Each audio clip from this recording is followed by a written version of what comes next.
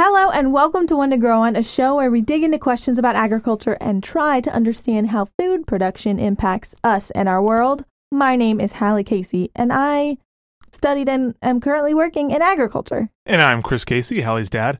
Each episode we pick an area of agriculture or food production that confuses a lot of people and try to get Hallie to explain it to us. This week we are focusing on worms. Earthworms!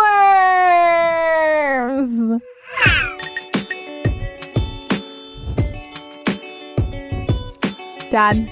Worms. Dad, you remind me of the worm. Wait, what? I said you remind me of the worm. Why do I remind you of a worm? No, or the worm? A particular worm? You say what worm? What worm? The worm with the power. What power? The power to... I have no idea what you're talking about. It was a David Bowie joke. You remind me of the babe. What babe? The babe because with the power. of But the worm. Labyrinth? Yes. So you remind me of the worm. The with the power to transform raw organic matter into humic substance. Because I poop? No, it was just a joke. That was all it was. Okay. So, worms. What's the deal? Who knows? Honestly, it's pretty confusing. Okay. I mean, so far as I know, worms are little animals that come out of the ground when it rains, and when you're a kid, you put them on your fish hooks to catch fish. Except for my nephews, who apparently use raw bacon. What? Yeah, they were telling me about going fishing with bacon. With bacon? With bacon. I've never heard of that. Apparently, catfish love it. Oh, I could see that. That seems like a catfish thing to like is pigs. I guess. That's weird. Yeah, so I guess, the first question is, what is a worm? And I thought, naively, going into this episode, that would be kind of an easy lowball. Turns out, no. So, what, to your knowledge, the word worm, what do you think of? I think of earthworms, the little brown slimy things, like I said, that live in the ground, come out when it rains. Do you think of anything else in that category of worms? So there was a movie called, or a series of books and a movie called Dune, which have sandworms in them, and then a movie called Tremors, which had giant sandworms in it. And I remember learning about tapeworm as a kid and thinking maybe I must have had one because I was hungry all the time, but maybe I was just a normal boy. Yeah, so I don't know anything about giant sandworms in terms of reality. Tapeworms are a real thing. So the way we categorize all living things, right, we have all these different categories. One of them is phylum. It's pretty high up there. It's a pretty broad category. There are 34 phylum total. 15 of them have the word worm in the title of like the English name of it. So one of those phylums is like all vertebrates plus a couple of other things.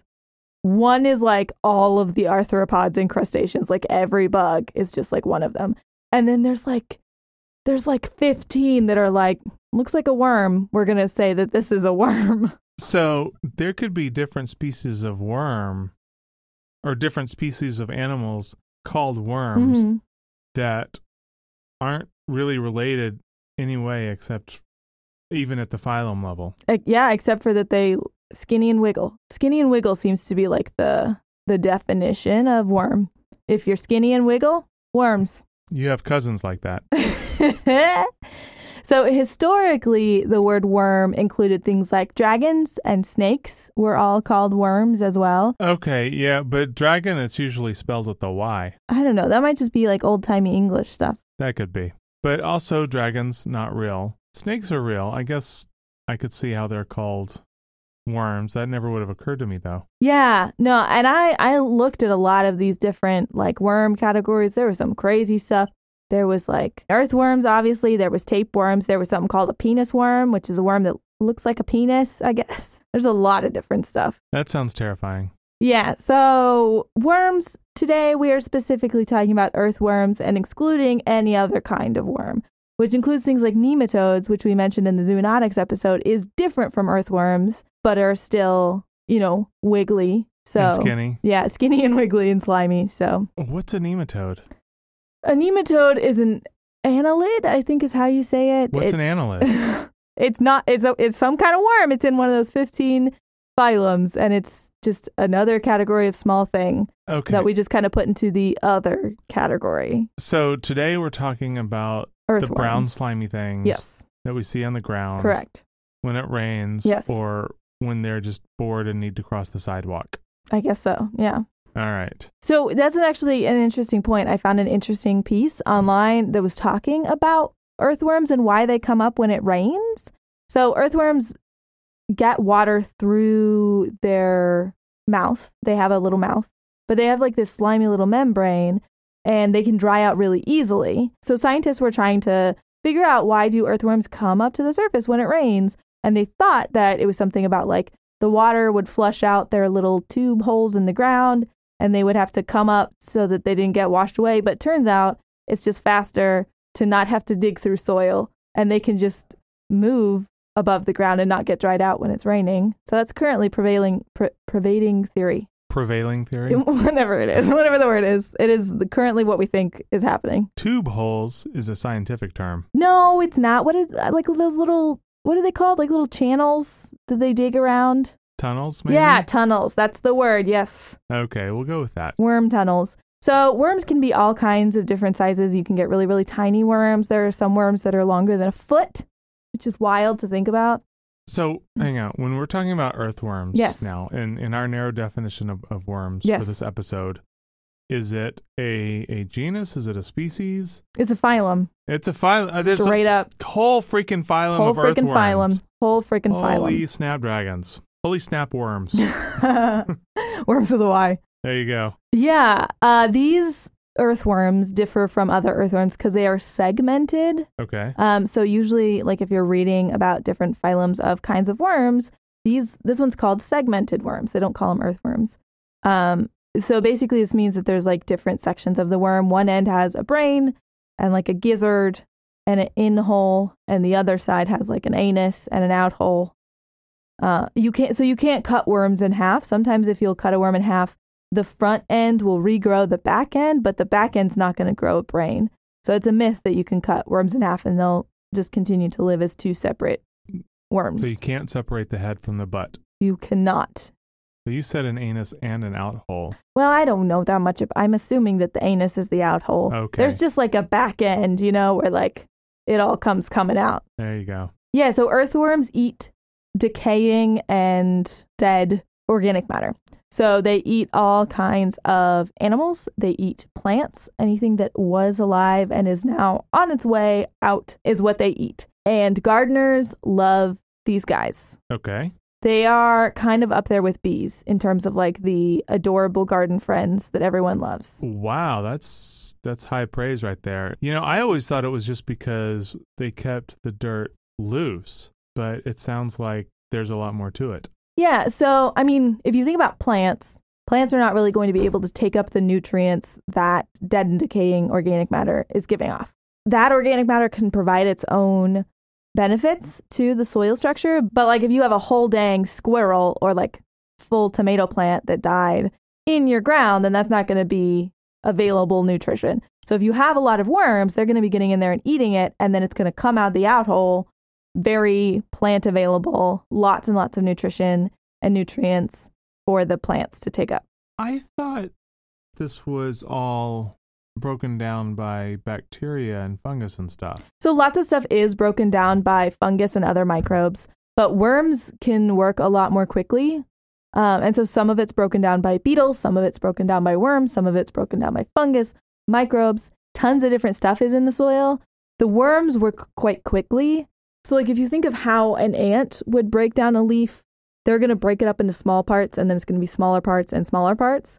And it's going to take a very long time for that leaf to turn into what we call humus, which is basically when something is almost exclusively carbon, like it's just organic matter, but it doesn't really look like it was ever something. Like if you think about compost that you buy at the store, that's similar to humus, where it really doesn't look like it was ever anything. It's like fully broken down. It looks like dirt. Yeah. And so a worm can do that pretty quickly. They provide a lot more nutrition, usually a lot more quickly. They've got a quick turnaround time. They're fast workers. They'll break it all up. They also can mix your soil up. So if you have a younger soil, the worms are going up and down and all around. And so they mix that soil up. They bring organic matter from the top of the soil down into the lower layers. It's all kinds of good stuff. Nice. What if you don't have a lot of worms in your soil? Can you buy worms? You can, and lots of people do. Lots of people do. A lot of gardeners will bring in worms for their soils. Sometimes even organic farmers will do this. The trick is you have to have the amount of organic matter that's going to support the population that you want. So if you buy a bunch of worms and you don't have a ton of organic matter for them to eat, then a lot of them are going to start dying off. I mean, I would assume that they would just become organic matter to support the other worms. They would, very much so, yeah. Excellent. Yeah. They also, of course, provide a ton of aeration. I mean, we have some native worms. I think particularly in Australia, they have, I think, 2 or 3 different species of these like massive worms that are like a foot long or longer. And so they provide a ton of aeration. But the small worms do as well. So worms actually have their own tunnels and they will keep using them over and over again. And so they're providing these air passageways. And our soil needs a lot of air, which is not something we often think about. But having these pathways that worms kind of dig provides a lot of air to the soil itself. Okay, so I have a question. Yeah. Is the stuff coming out of the outhole considered manure? Okay, so that's a good question. So we call that castings. Castings? Yes, castings. Worm castings. When I hear castings, I think of like pouring plaster into something and taking a mold. I don't know. Honestly, I do not know why we call it that, but that is what we call it. Alrighty. We don't call it manure. We call it castings. Okay. Yeah, so for a long time, worms have been kind of the signal for how healthy a soil is. Actually, I went to a training earlier this year, and that was one of the things you count. You get down and you like dig up a piece of soil and you count how many worms are in that piece of soil. And that still is, to this day, one of the metrics people use when they're looking at how healthy a soil is. And so when we look at practices like tillage, oftentimes that will reduce your worm count. Because if worms have these tunnels that they love to use and your tiller goes in and cuts their tunnels up or even cuts the worms up, then it's a lot harder for the worms to live. Sounds so sad. I know. Poor worms. So tillage is one of the practices that people point to as worsening soil health.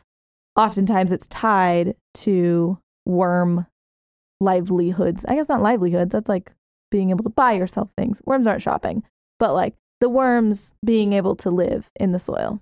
So maybe this is a little off topic. Okay. But why do people till? I assume it's because you have to break up the soil so that it's easy to put seeds in it. Mm-hmm. Otherwise, it's not. But if it's bad for the health of the soil, then what good is it? So that's a great question. There's still a lot of research being done on no-till production, which is what we call agronomic and horticultural production that doesn't have any tilling. Okay. The plow was first invented. I mean, it's arguable when it was invented, but in our Western narrative, we talk about the plow in the prairie lands, the heartland of the U.S. So historically, that area was a lot of long stem prairie grass, which is why we had those huge herds of buffalo go through and kind of graze that grass. So farmers came out and they started tilling that land up because those grasses were so huge that you really had to first pull the grass out and then like break up the soil in order to get to it, right? Because you would have like 12-foot tall blue stem or something like that, or 12-foot tall grasses that were just not, like if you wanted to plant some potatoes in that, like it would not work. So they went in and they started plowing that land, and that made for really fast growing. And that prairie soil had been there for so long, along with the buffalo who were grazing it, that soil was really, really healthy. There were actually no worms in it, which we'll get into in the second half of the show, but it was really, really healthy soil. So when they started tilling, they saw really great production. So you could plant in areas that weren't fully tilled, but they saw that once they started tilling, they were seeing really terrific production because they were getting the grasses out of the way. But over time, that will degrade the soil. Got it. Okay, cool. I think that perhaps we should take a break. One more thing. There's a term on here. Yes. Which I don't get. Maybe you went over it and I just missed it, but it's carbon glue? Oh, yeah, I didn't really touch on that. So one of the things that we think about when we think about soil is the soil's ability to hold itself together. So if you've ever gone out and digged outside of your house, you might know how well the soil will hold itself together. You know, if you can pull something up and all of it is holding together and sticking together, it's a healthier soil or a clayier soil or both, versus if you dig something up and it just kind of all breaks apart and it's very granular, then that might be a sandier soil and or a less healthy soil. So one of the things that helps soil hold itself together is some kind of carbon. And I'm a little bit fuzzy on this. It's kind of a new area of science that I'm still learning a lot about. But basically, if you have higher organic matter and you have more microbial activity and more worm activity, part of what those worms and those microbes are doing is they're putting basically a carbon layer around the outside of what we call a soil pedon, which is kind of like a soil clod, like a clod of soil, like a clump of soil. So they're kind of gluing it together with this carbon. And that carbon is going to help the soil hold itself together and help it infiltrate more water and help all these different things. Pedon? Pedon, yes. Pedon, okay. Pedon. One word. Pedon. All right. Well, that sounds pretty cool. I wonder if they're hydrogen bonds holding the soil together. Who knows? I think they are carbon bonds, but I could be wrong. Maybe. Okay. Well, speaking of bonding, I think we should do a little father-daughter bonding over the break. Let's go.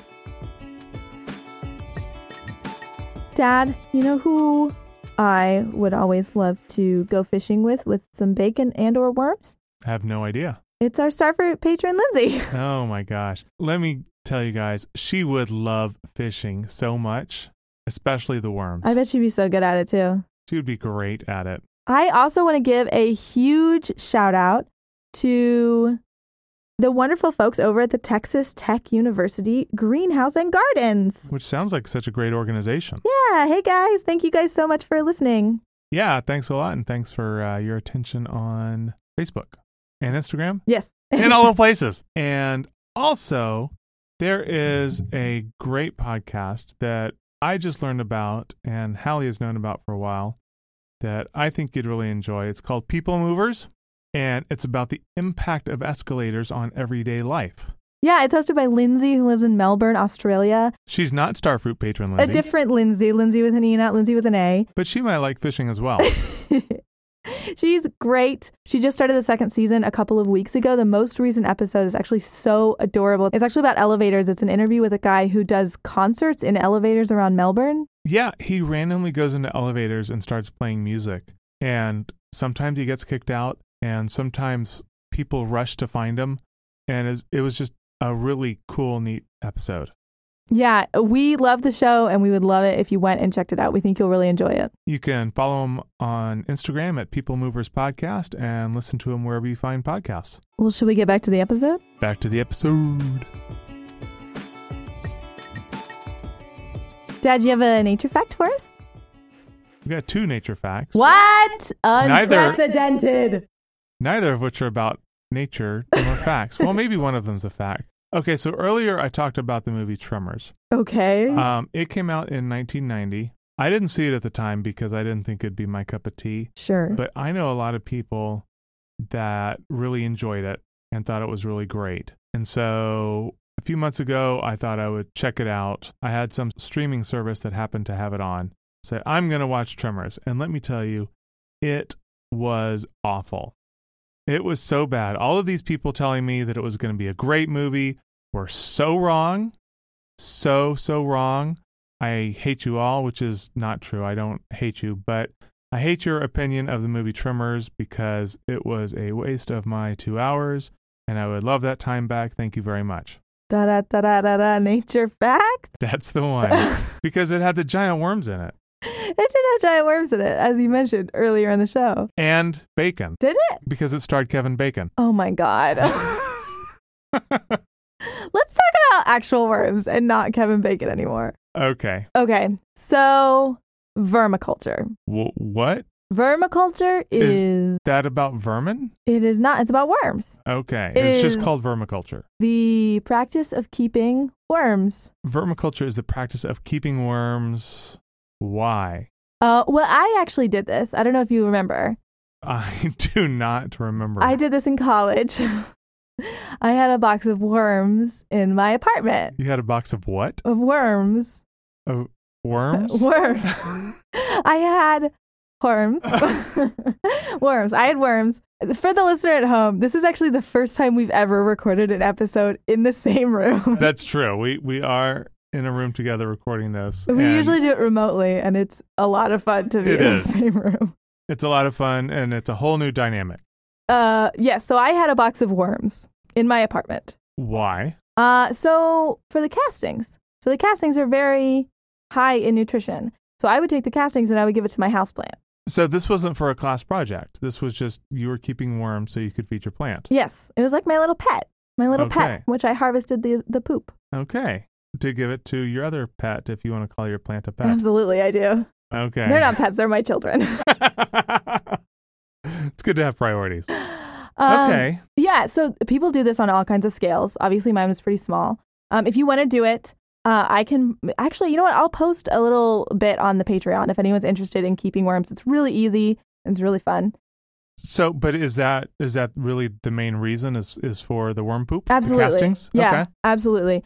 And I've seen all kinds of scales. I've seen people have warehouses full of worms from which they harvest the castings because you can market that. They're really, really high in nutrition. And so agriculturally, this is oftentimes what people talk about. Sometimes people have backyard systems, like a little compost system, where they'll take their food scraps and they'll put them outside.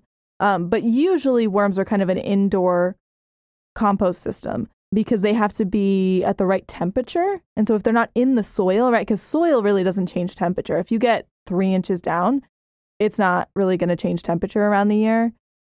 So keeping them indoors where you can keep them, just not too hot, not too cold, and keep them fed and keep them watered and keep them away from pests. That's oftentimes what we see. And I've seen huge systems and I've seen smaller systems, but yeah. So there are people that keep giant warehouses of worms to sell the poop. Correct. Yes, correct. Wow. Capitalism.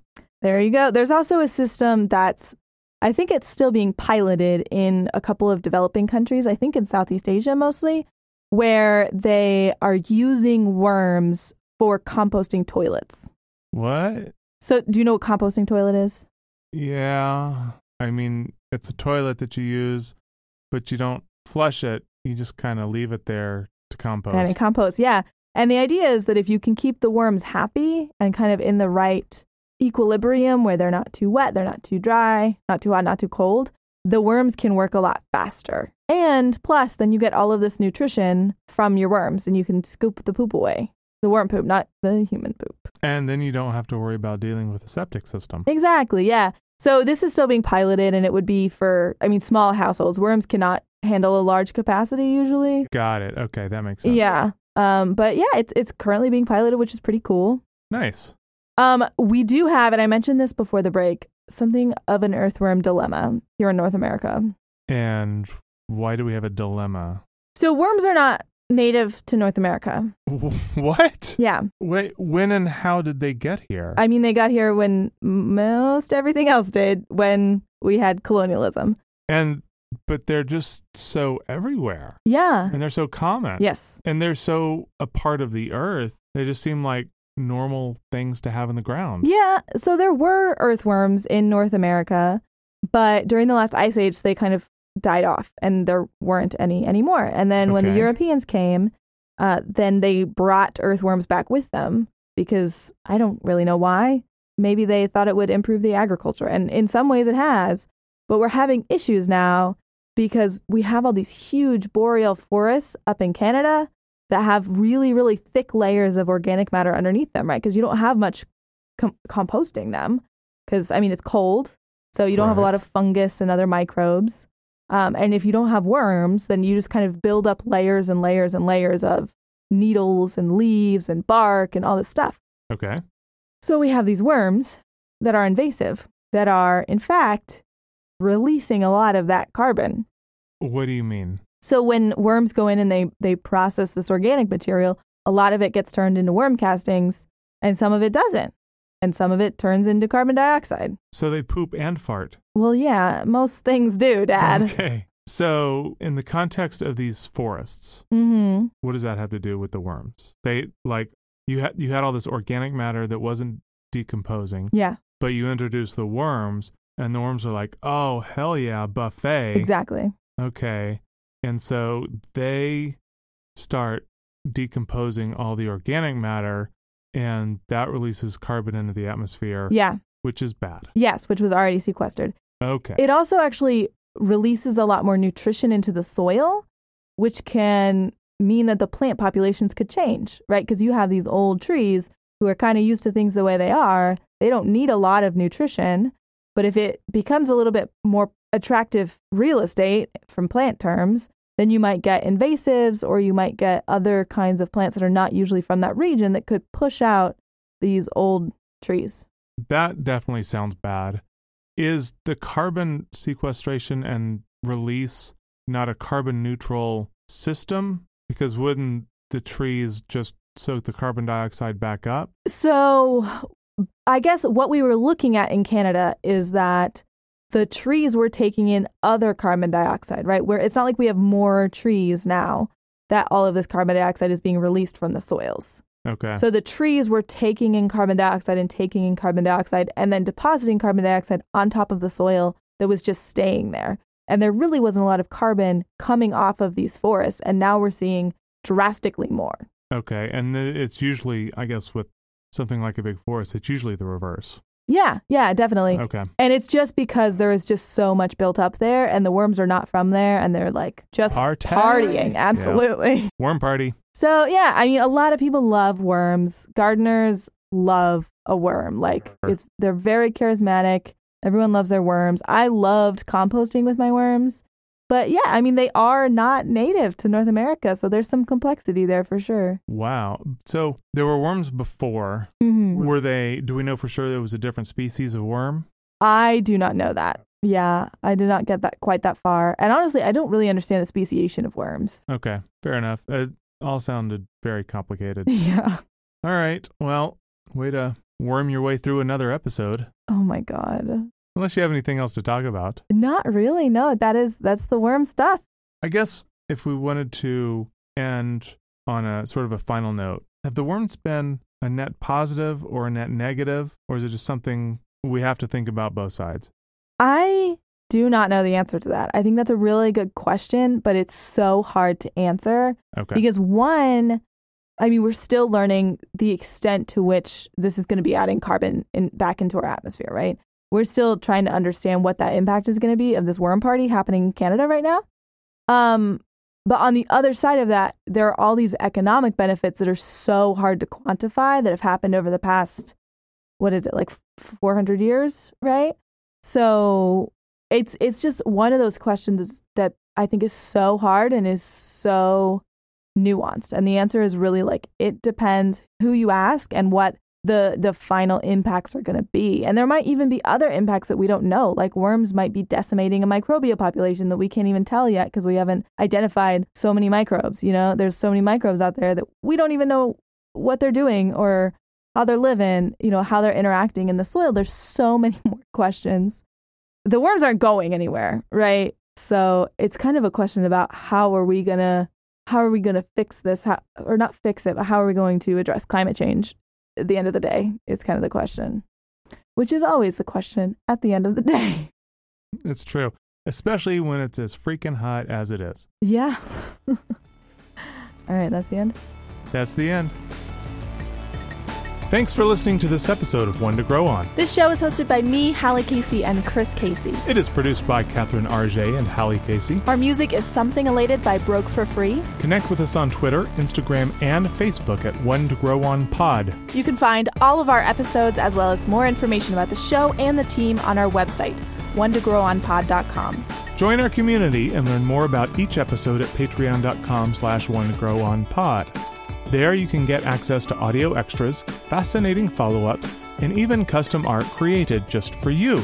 If you like the show, please share it with your friends. Sharing is the best way to help us reach more ears. Be sure to check out the next episode in 2 weeks. But until then, keep on growing. Bye, everybody.